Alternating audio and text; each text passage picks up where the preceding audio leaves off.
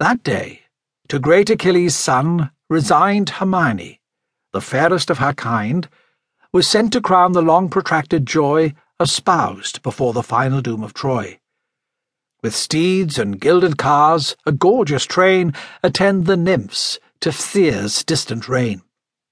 Meanwhile at home, to Megapanther's bed, the virgin choir Alector's daughter led. Brave Megapanthus, from a stolen amour to great Atrides' age, his handmaid bore. To Helen's bed the gods alone assign Hermione to extend the regal line, on whom a radiant pomp, O graces, wait, resembling Venus in attractive state. While this gay, friendly troop the king surround, with festival and mirth the roofs resound. A bard amid the joyous circle sings high airs attempered to the vocal strings. Whilst warbling to the varied strain, advance two sprightly youths to form the bounding dance. 'Twas then that, issuing through the palace gate, the splendid car rolled slow in regal state. On the bright eminence young Nestor shone, and fast beside him great Ulysses' son. Grave Veternier saw the pomp appear, and speeding thus addressed the royal ear. Two youths approach, whose semblant features prove their blood evolving from the source of Jove. Is due reception deigned, or must they bend their doubtful course to seek a distant friend? Insensate! With a sigh the king replies, Too long misjudging, have I thought thee wise. But sure, relentless folly steals thy breast, obdurate to reject the stranger guest. To those dear hospitable rites of foe, which in my wanderings oft relieved my woe, fed by the bounty of another's board, till pitying Jove my native realm restored. Straight be the coursers from the car released, conduct the youths to grace the genial feast. The seneschal, rebuked in haste, withdrew. With equal haste a menial train pursue. Part led the coursers, from the car enlarged, each to a crib with choicest grain surcharged. Part in a portico, profusely graced with rich magnificence, the chariot placed.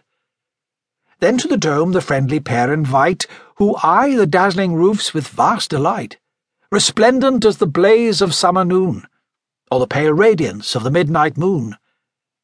From room to room their eager view they bend, thence to the bath, a beauteous pile, descend, where a bright damsel train attends the guests with liquid odours and embroidered vests.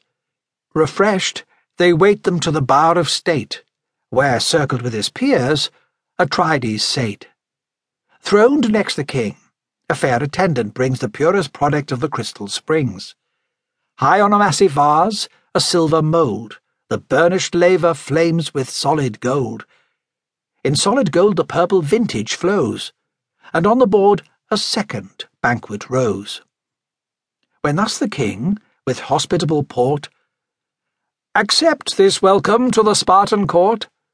The waste of nature let the feast repair, then your high lineage and your names declare. Say from what sceptred ancestry ye claim, recorded eminent in deathless fame, for vulgar parents cannot stamp their race with signatures of such majestic grace. Ceasing, benevolent, he straight assigns the royal portion of the choicest chines to each accepted friend. With grateful haste they share the honours of the rich repast. Sufficed, soft whispering thus to Nestor's son, his head reclined, young Ithacus begun. View'st thou unmoved, O ever honoured most, these prodigies of art and wondrous cost? Above, beneath, around the palace shines the sunless treasure of exhausted minds, the spoils of elephants the roof's inlay, and studded amber darts the golden ray. Such, and not nobler, in the realms above my wonder dictates as the dome of Jove. The monarch took the word, and grave replied, Presumptuous are the vaunts, and vain the pride of man who dares in pomp with Jove contest.